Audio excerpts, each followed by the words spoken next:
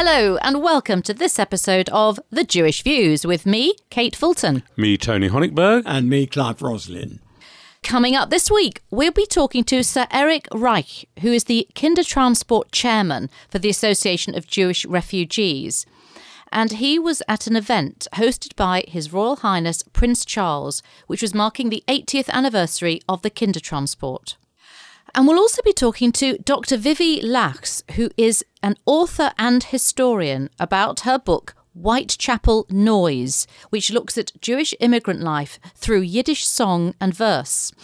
And we'll also be talking to Marks OBE, who is the founder of Mitzvah Day, and she'll be talking to us about the success of Mitzvah Day 2018 and why it featured a lot of chicken soup. But before all that, let's get a roundup of the main Jewish news stories from the past week with Vivian Krieger. And we begin with the Prince of Wales attending an event to mark the 80th anniversary of the Kindertransport, which brought around 10,000 children to safety in the UK from Nazi Germany, Austria and Czechoslovakia during the lead-up to World War II. Prince Charles apparently looked as touched to speak to the former child refugees as they were to speak to him at the special lunch at St James's Palace. Many shared their stories with the Prince and even sang happy birthday to him because he'd turned 70 the previous week.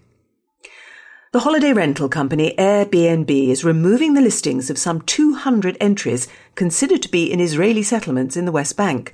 One furious Israeli minister called the move discriminatory, and another said Airbnb's operations in Israel generally would be limited. Airbnb said it had to consider the safety of guests and whether the existence of such listings contributed to human suffering. The company also said it was facilitating the rental of property in stolen Palestinian land. 5 Jewish schools are to hire specialists to help with the mental well-being of students. JFS, JCOS and Yavna College are amongst the schools which will join a 3-year pilot project designed to identify and help those students who are suffering in silence. The initiative will bring together Jewish organisations and charities working in education, mental health and youth services. The BBC's EastEnders has become the first soap to tackle the issue of anti-Semitism in a new storyline. The programme's used the character of Dr. Harold Legg, who's played by the 92-year-old Jewish actor Leonard Fenton, to address the issue. One episode showed him visiting his mother's grave in a Jewish cemetery, only to see graffiti and a swastika daubed on her tombstone.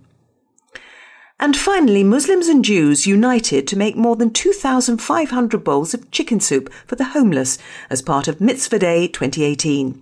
The 10th annual Jewish-led day of social action saw more than 25,000 volunteers take part in over 1,400 events across the country, including many interfaith initiatives.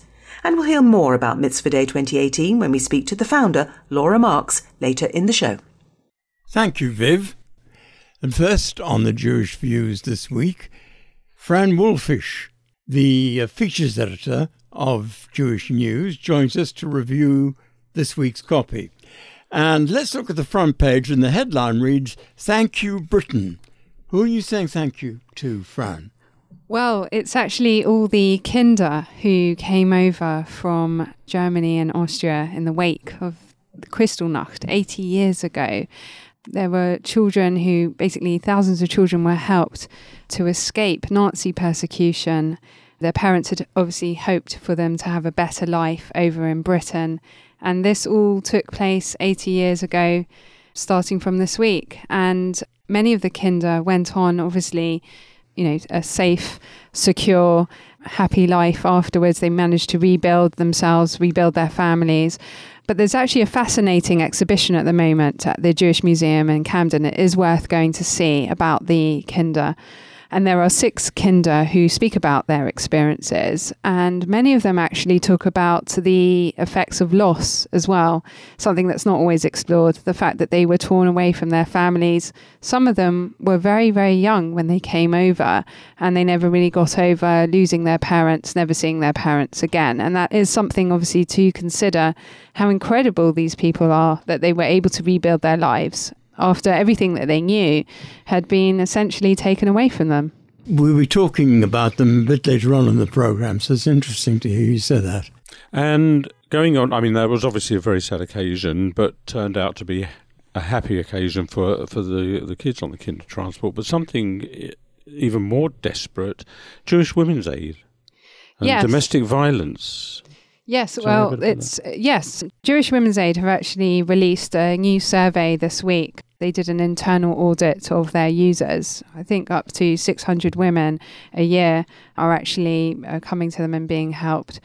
And they found that on average, Jewish women are waiting 11 and a half years before seeking help. And the national average is actually 9 years. So Jewish women are actually waiting another 2 years at least before telling anyone that they are suffering from domestic violence. Now, there are a couple of reasons why this might be. And essentially, what it boils down to is that the Jewish community is a very family-orientated community. And there's this sort of feeling of pressure that they have to maintain family life. So I think Jewish women are holding back. They're trying to keep their families together, even at the sake of their own safety. It might be something that you're not aware of, but is this throughout the Jewish community, or is it in a specific area of the Jewish community? I don't think the data has been broken down as such into that. Essentially, all we need to know is that this is happening and that domestic violence is happening within the Jewish community. And it's important for people not to shy away from asking for help. And equally, for Jewish professionals, doctors, people to recognize that these women do need help. They need to be extracted from that situation sooner, not later. Another item in the paper, which doesn't seem to be far away from many of our thoughts these days, is dementia, those living with all different forms of dementia. And that features in the paper as well this week.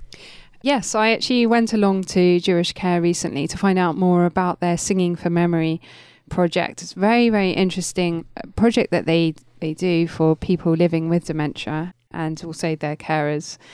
If you are affected by dementia, you can go along and you basically sing songs in a circle from, songs that you might remember from your younger days, songs from the 40s and 50s. And incredibly, although a lot of people have lost the ability to speak, to engage, to converse, suddenly when they hear music, everything comes back to them. They're able to sing.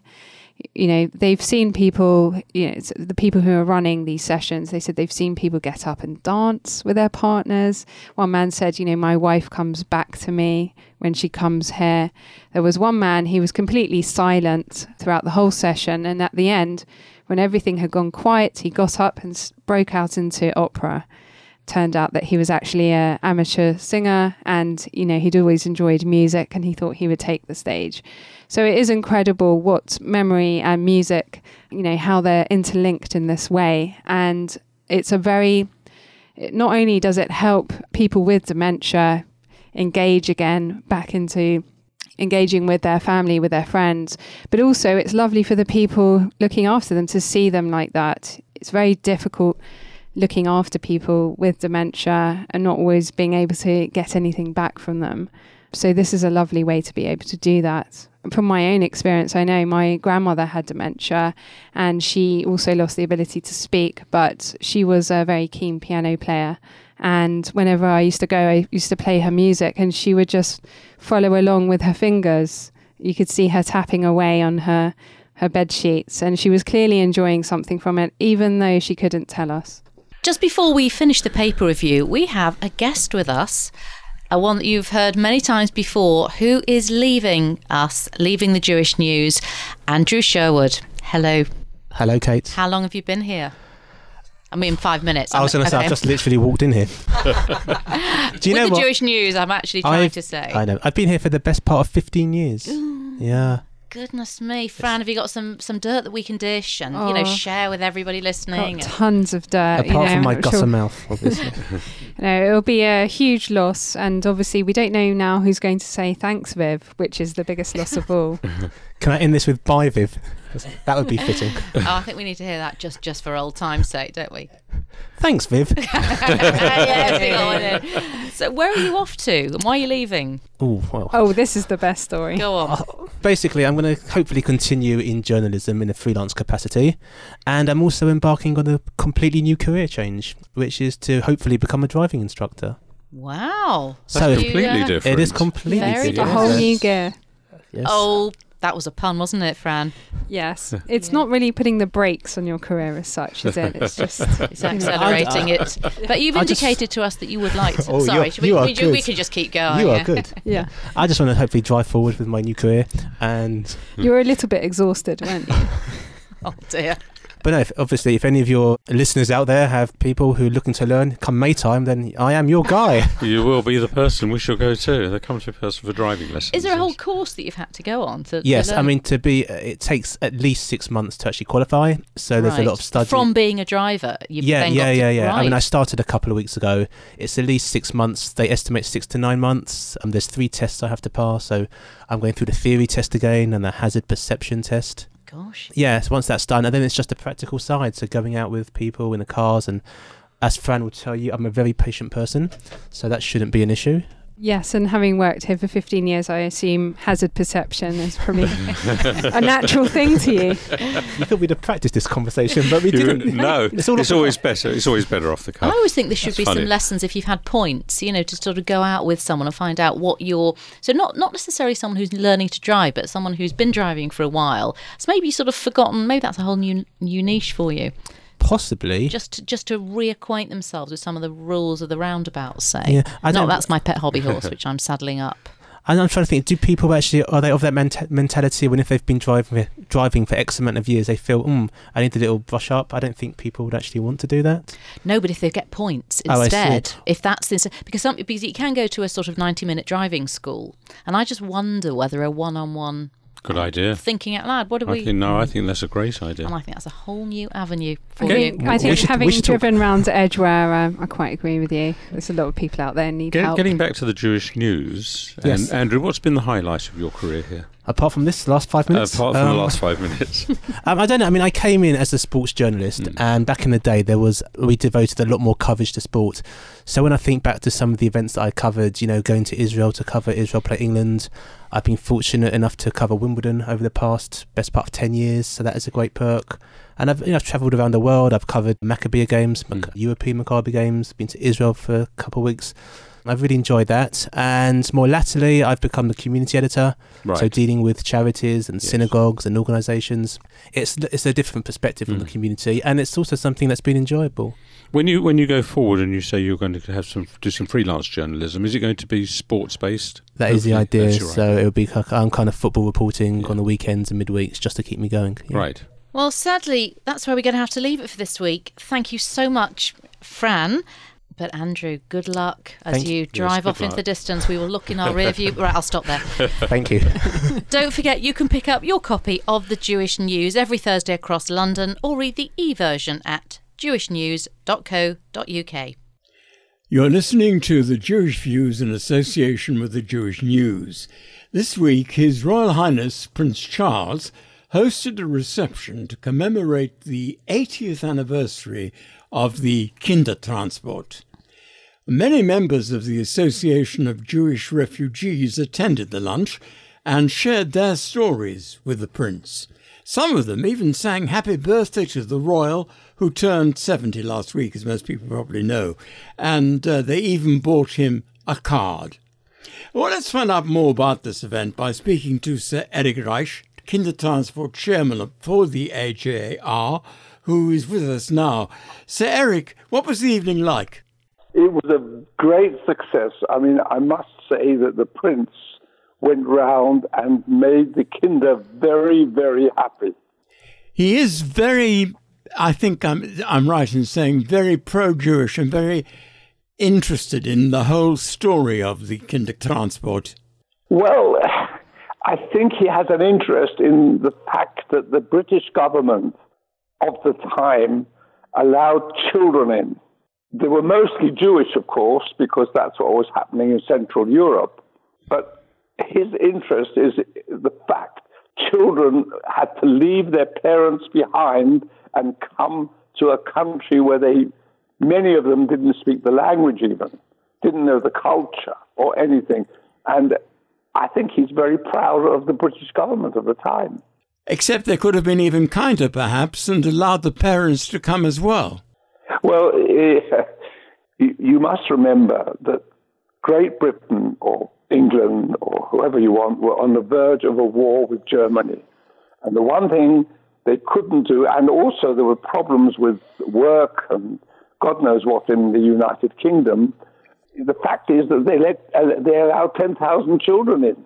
And I think we should call that as a blessing because it's the only country that allowed the children in. I think he became interested in it after his visit to Krakow, where he met the WJR. And at that particular point, they told him what they were before that. And he became interested in the fact that Britain allowed 10,000 children. Now, you must remember as well that his grandmother, from his father's side, who was Greek, allowed Jewish refugees into her home in Athens during the war. Yes, she was famous for that. She was absolutely amazing about that. Did the children, when they came, were you one of them? I was one of them. I was only 4 years old. And what happened to you when you arrived? Well, I arrived with my middle brother at the end of August 1939, 3 or 4 days before the war broke out. And my older brother came a year before me, and they went to the Jewish free school. I was too young to go to school. So they sent me via the British composer Ralph Vaughan Williams to Dorking. Could you tell us something about the event itself? Describe what actually happened when Prince Charles was there.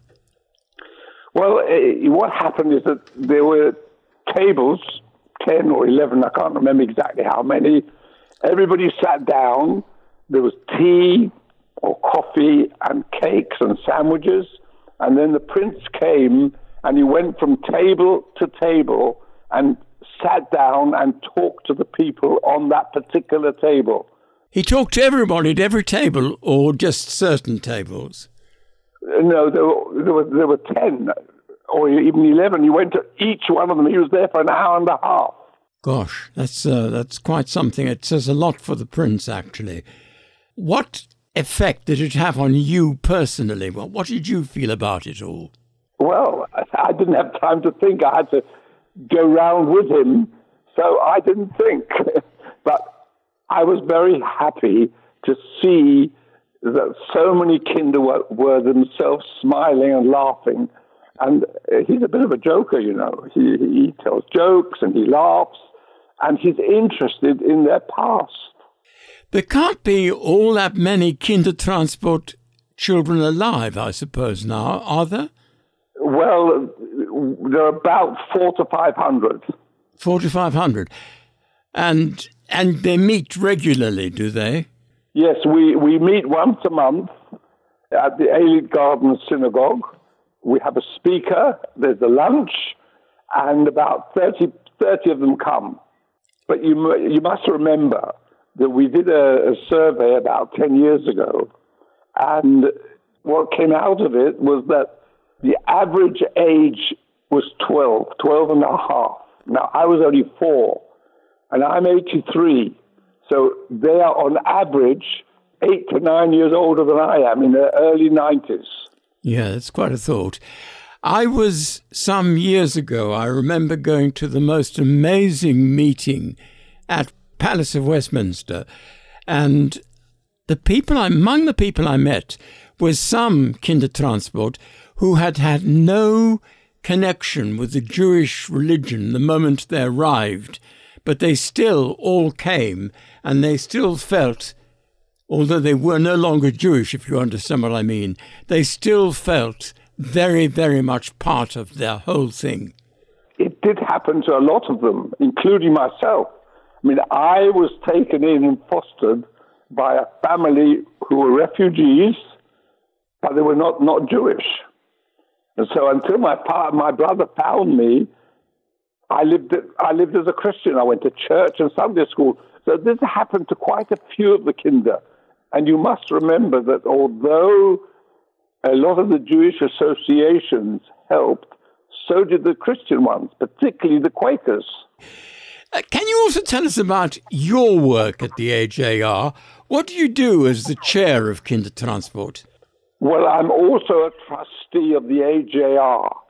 So I go to all the meetings, obviously, and I am the one that organizes or helps to organize the lunches and what's happening now, the 80th anniversary. Because 10 years ago, we had the very big anniversary at the JFS, at the Jewish Free School. So my work as the chairman is to have meetings, obviously, with the committee, and I have 5 or 6 members, but very soon we won't be around. Well, let's hope that you'll be around for a little while longer anyway. Sir Erich Reich, thank you very much indeed. Thank you. If you would like to get in contact about any of the stories you've heard on this show, then we'd love to hear your Jewish views. Email studio@jewishviews.co.uk. On Facebook, go to facebook.com/The Jewish Views. On Twitter, we are @JewishViewsUK, or you can go to our website, jewishviews.co.uk. You're listening to The Jewish Views in association with The Jewish News. Now, we all know that the East End of London was associated with Jews for many years. Some of us may even have a story or two about what life was like for our community in those days. Well, our next guest knows a little more than most. She is author and historian Vivi Lachs. Vivi's book, Whitechapel Noise, looks at Jewish immigrant life in the East End of London, with a particular focus on the Yiddish culture through song and verse. Vivi joins us now to tell us some more. Welcome. Hello, thank you. I love the title, Noise. That has a whole sort of idea of this cacophony of sound. You haven't called it music. Why is that?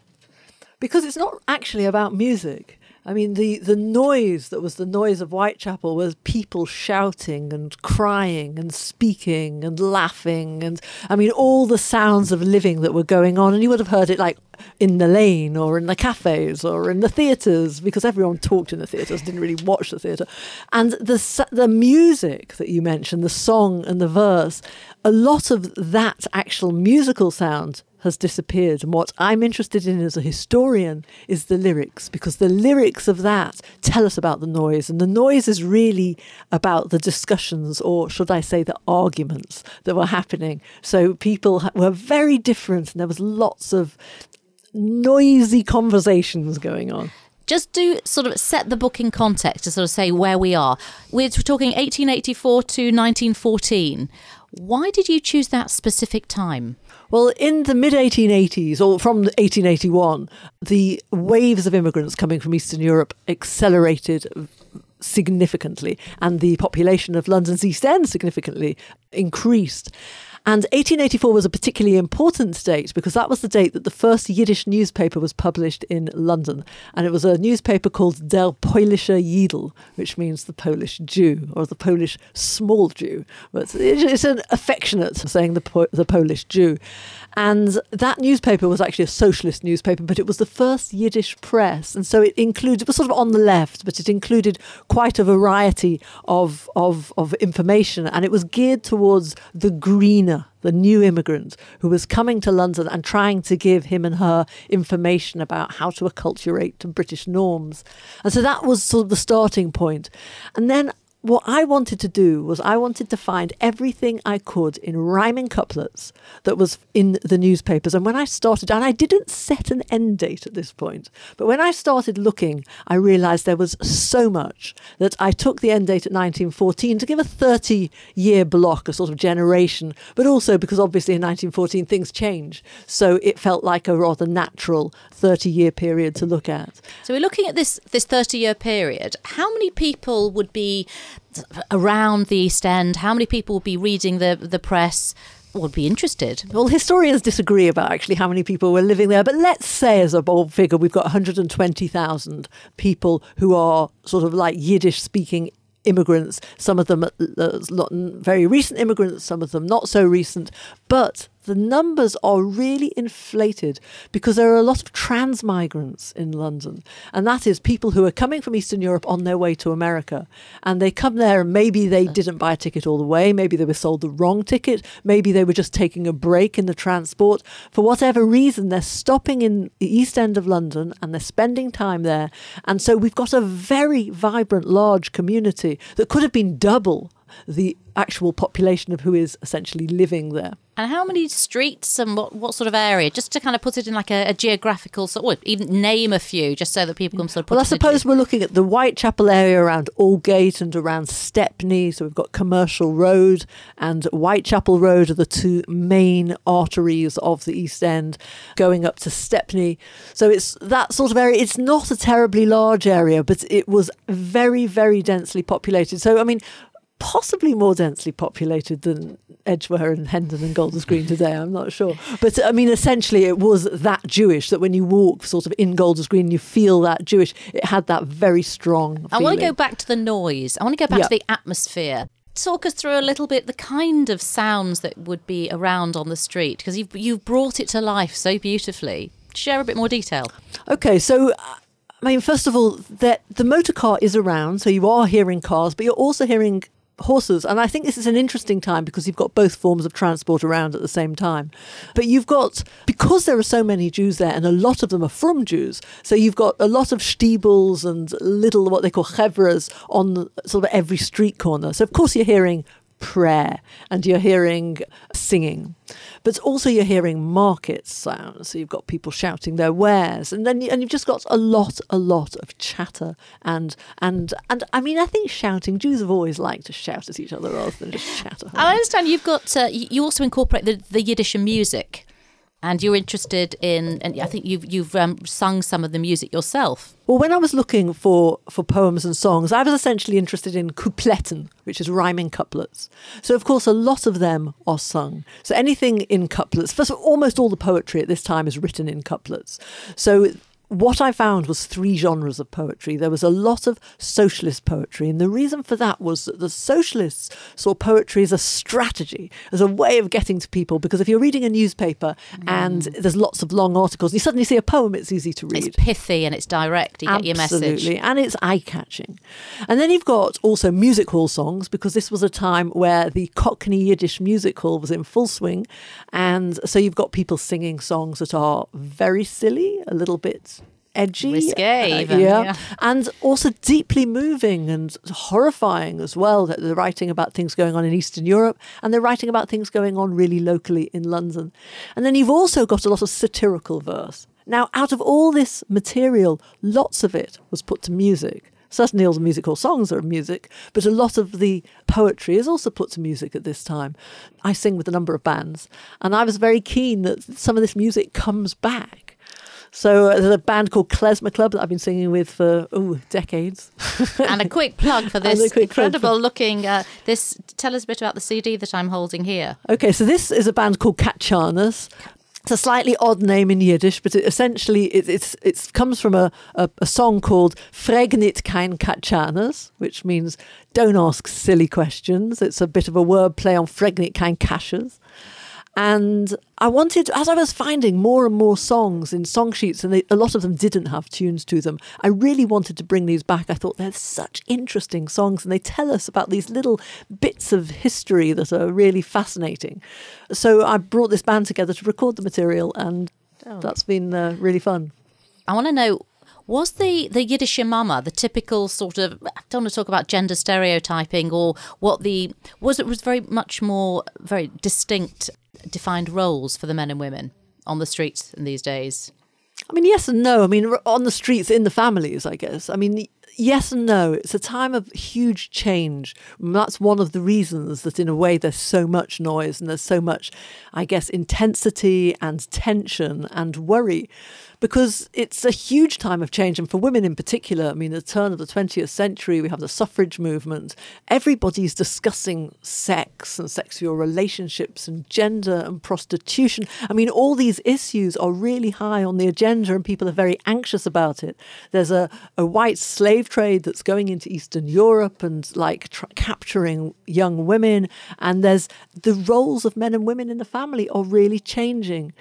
I think men who've come from Eastern Europe because they couldn't make a living there often, and they've come over with their families and they're really struggling in London, and so their wife also goes out to work and they're still struggling, and they take in a lodger, and so it's all about the man of the house is feeling that he can't, in a way, own his place so We've much. got the community as you've described it, and it was very tight-knit, very distinct. How did that... We have now sort of multiculturalism. How did that group integrate with those around them? Okay, so 2 points first of all. So it is a tight-knit Yiddish-speaking community, but that community, it's not a tight-knit Jewish community, because when the immigrants came in, there was already an established Jewish community there that were much more middle class and were giving a huge amount of philanthropy to the immigrants to try and essentially get them to be as middle class as quickly as possible. So, I mean, so it's not a tight-knit community in all, but the immigrant community both communities had a lot of contact with the English communities around them.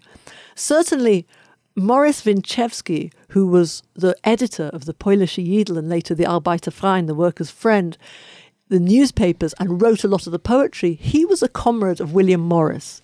And so William Morris, the sort of arts and crafts artist and poet and political agitator, I mean, they are both tight comrades, and they're both working together, and Morris is talking to the immigrants, and Winchewski is going to the English socialists' meetings, and sometimes some of the strikes and the union action to try and improve the sweatshop conditions, they're happening together. So you've got people coming from inside the community and outside the community. So although there is anti-Semitism, there is a lot of connection as well.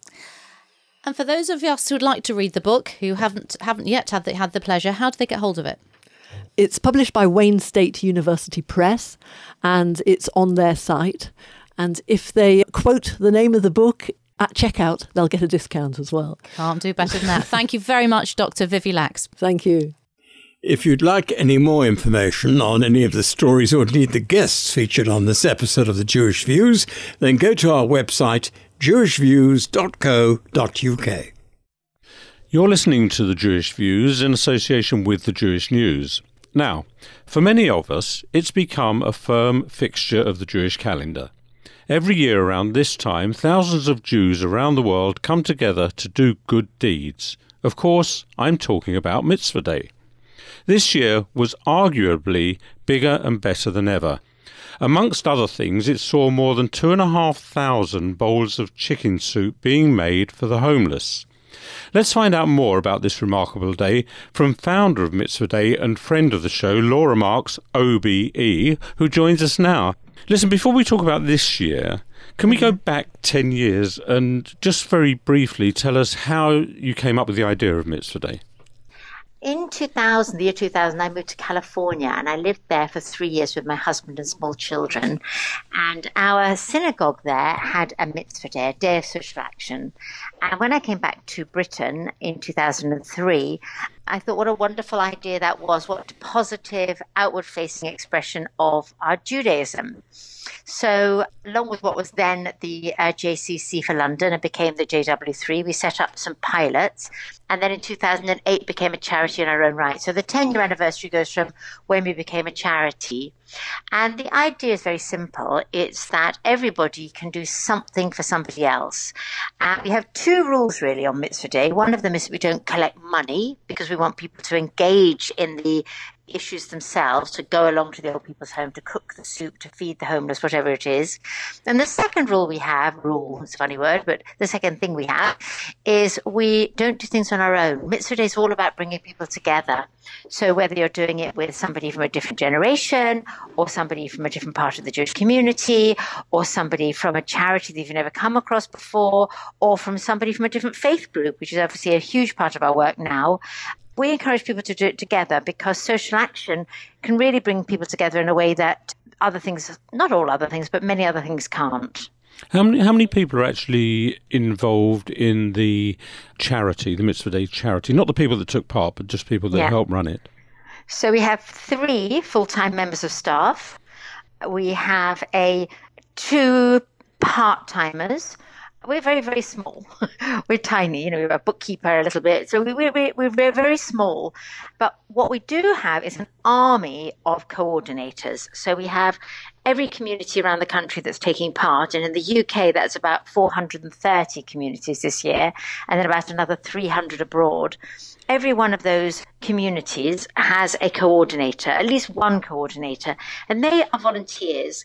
And those are the people who really make Mitzvah Day happen. And they're the people who I sort of salute each year, because they're the people who drive the projects, who set up the projects, who form the relationships with the charities, who work out the logistics, who get the volunteers to come, who make sure they've got the paint or the carrots or whatever it is.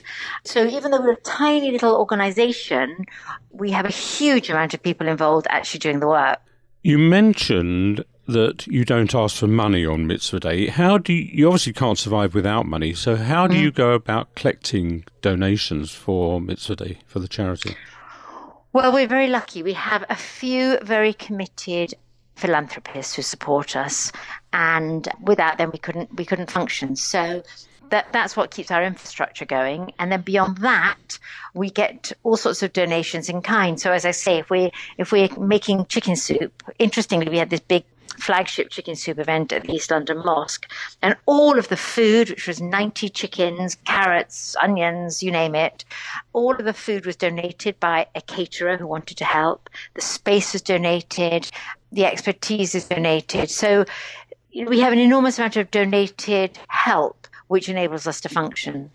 A lot of chickens in one big saucepan. I think there are 2 or 3 saucepans. Of course, that's I'm all right. vegetarian myself, so I don't go near the stuff, but there were a lot of chickens, believe me. Can you tell us about some of the other deeds that people took part in this year? Yes, absolutely. So we had some lovely projects this year. I mean, about 30 or 40, we're not quite sure yet because it takes a while for all the information to come in, communities took part in making chicken soup, which was all about the symbolism of Jewish home values, caring, nurturing, welcoming, and giving that out in bowls of chicken soup. We had a lot of projects related to HRH this year. We sent along about 40 people to steward the HRH parade. I went myself, actually. There was an HRH tea that we supported and all sorts of other projects relating to veterans. We, of course, had probably hundreds, I don't know exactly the numbers yet, of visits to care homes. And in fact, I went to one myself. I went to one, I always go to a care home on Mitzvah Day, and I always take my family because I think there's nothing like it to really see what you can do when you take the trouble to go and interact directly with people who may be lonely or isolated or just want some company. So lots and lots of projects relating to people living in care homes. We had projects where we had cemetery cleanups, we had food donations, we had hundreds of supermarkets that had people in green hats and stickers standing outside them collecting food, taking it to food banks. I mean, some of these projects are quite sad in the sense that we shouldn't be living in a society which needs food banks in 2018. And some of them are things that are just acts of loving kindness that however much money was in the system, it's still a mitzvah to go and visit people who are alone or who are isolated or who are lonely. And that sort of thing is a real mitzvah. That's what it's all about, is acts of loving kindness. Now, if Mitzvah Day is only one day in the year, what does the charity do for the rest of the year? Well, the idea that all of a sudden, on the 18th of November, all of these things spring up on their own is quite clearly not what happens. It's like a magic wand, isn't it? Just getting the thing off the ground is an enormous piece of infrastructural work. So the preparation for Mitzvah Day, if you're a coordinator, you probably spend a couple of months setting it up. So from our point of view, we have to plan the projects even before that. And we have to think about how we're going to communicate with the coordinators, how we're going to support them, how we're going to, a lot of the charities we deal with centrally, like Jewish Care, all of the big charities, we're building charity relationships. We are building interfaith relationships. We also very much feel that, of course, Mitzvah Day shouldn't be one day. Mitzvah Day is every day. So that once you've done your visit to the care home or once you've done your visit to the food bank or whatever it is you've done, all of our projects are designed that you can do them again. I call it do it againable. And so that you should be able to feel confident the next time to go into a care home, which maybe you didn't feel confident the first time. You should feel confident to be able to reach out to the local mosque where maybe you didn't feel confident before. So the aim of the thing is not more and more and more things happening on Mitzvah Day, even though that's wonderful. The aim of the thing is building long-term relationships and building relationships with charities that need us. And that's really what we're in the business of. Now, we think of, certainly here, of Mitzvah Day being in London, but of course you do Mitzvah Day all over the country, don't you? Absolutely, yes, from sort of the north of Scotland to Exeter and Bournemouth, down in Kent, all over the country there's Mitzvah Days going on. Liverpool, Manchester, Leeds, they all have very strong Mitzvah Days. And it's one of the things that as I'm most pleased about. Partly it's because some of these very small communities in particular feel disconnected to the centre and to the Jewish community. And Mitzvah Day is a way for everybody to engage.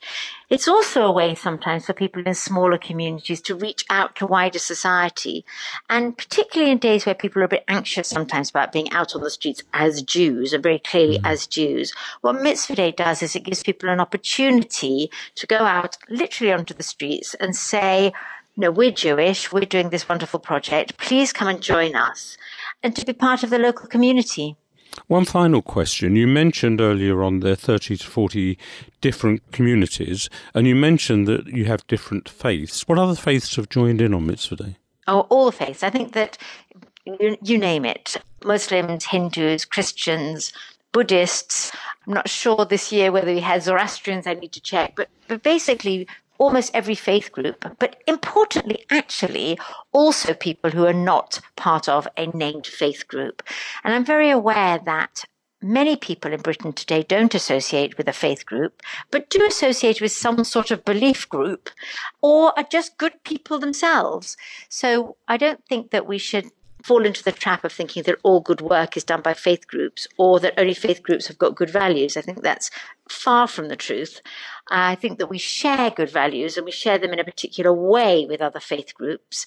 But what we try and do is reach out to all people, whether they are of faith or in fact not of faith. Laura, thank you very much for coming on the show today and telling us all about this, and may you continue to go on from strength to strength. Most welcome. Thank you for having me. Now, for the Rabbinic Thought for the week, and this week it comes from Rabbi Stephen Katz of Edgware and Hendon Reform Synagogue. Our shul recently concluded its search for a new senior rabbi, and so a new and exciting opportunity beckons, both for my colleague and our congregation. If we had canvassed our 3,000-plus adult congregants as to the must-have qualities expected of a congregational rabbi, we would have been confronted with as many qualities as we have congregants. Let me share with you this anecdote told about Rabbi Abraham Joshua Heschel, a theologian and tireless human rights activist of the second half of the last century. For a while, he was in charge of admissions at the Jewish Theological Seminary in New York. An applicant for the rabbinical course at the college told Heschel in an interview that he had walked a few miles from his home in 70th Street to the college in 120th Street. Heschel asked, "Did you see the homeless woman on 96th Street, the one with a hand-printed sign and blankets?" The student said he had not. Heschel asked, "Tell me, did you see the army veteran on 117th Street? A grey beard and a few teeth, and always wears a baseball cap." Again, the student said he had not. "And what about," persisted Heschel, "the tall man with dreadlocks, always with his hands in the air praying?" Again, the student responded he had not seen this man. Heschel remarked, "How can you become a rabbi if you don't see the human beings around you?" I would add, see them, see their need, feel their need in your kishkas, and respond to their need with your heart and hand. A rabbi's principal role is teacher. A teacher is an exemplar of Judaism who teaches above all through personal example. The successful rabbi is the one who informs, inspires her congregation to become equal exemplars of Judaism. Ma'alin b'kodesh v'lo maridin. Rabbi and congregation together, not descending but ascending in levels of worthy moral conduct, on the rungs of holiness that connect heaven to earth and God to humanity. Thank you to Rabbi Stephen Katz for our thought for the week. And that's it for this edition of the Jewish Views. Thank you to our guests, Sir Erich Reich, Dr. Vivi Lachs, and Laura Marks. Thank you to our producer, Sue Greenberg, and indeed to you at home for listening. And you can always listen to this episode or any previous episode of the Jewish Views by visiting our website, jewishviews.co.uk. And please remember to subscribe to us in your podcast application. The Jewish Views is brought to you in association with the Jewish News. From me, Clive Roslin. Me, Kate Fulton. And me, Tony Honigberg. Do join us next time here on the Jewish Views. Goodbye.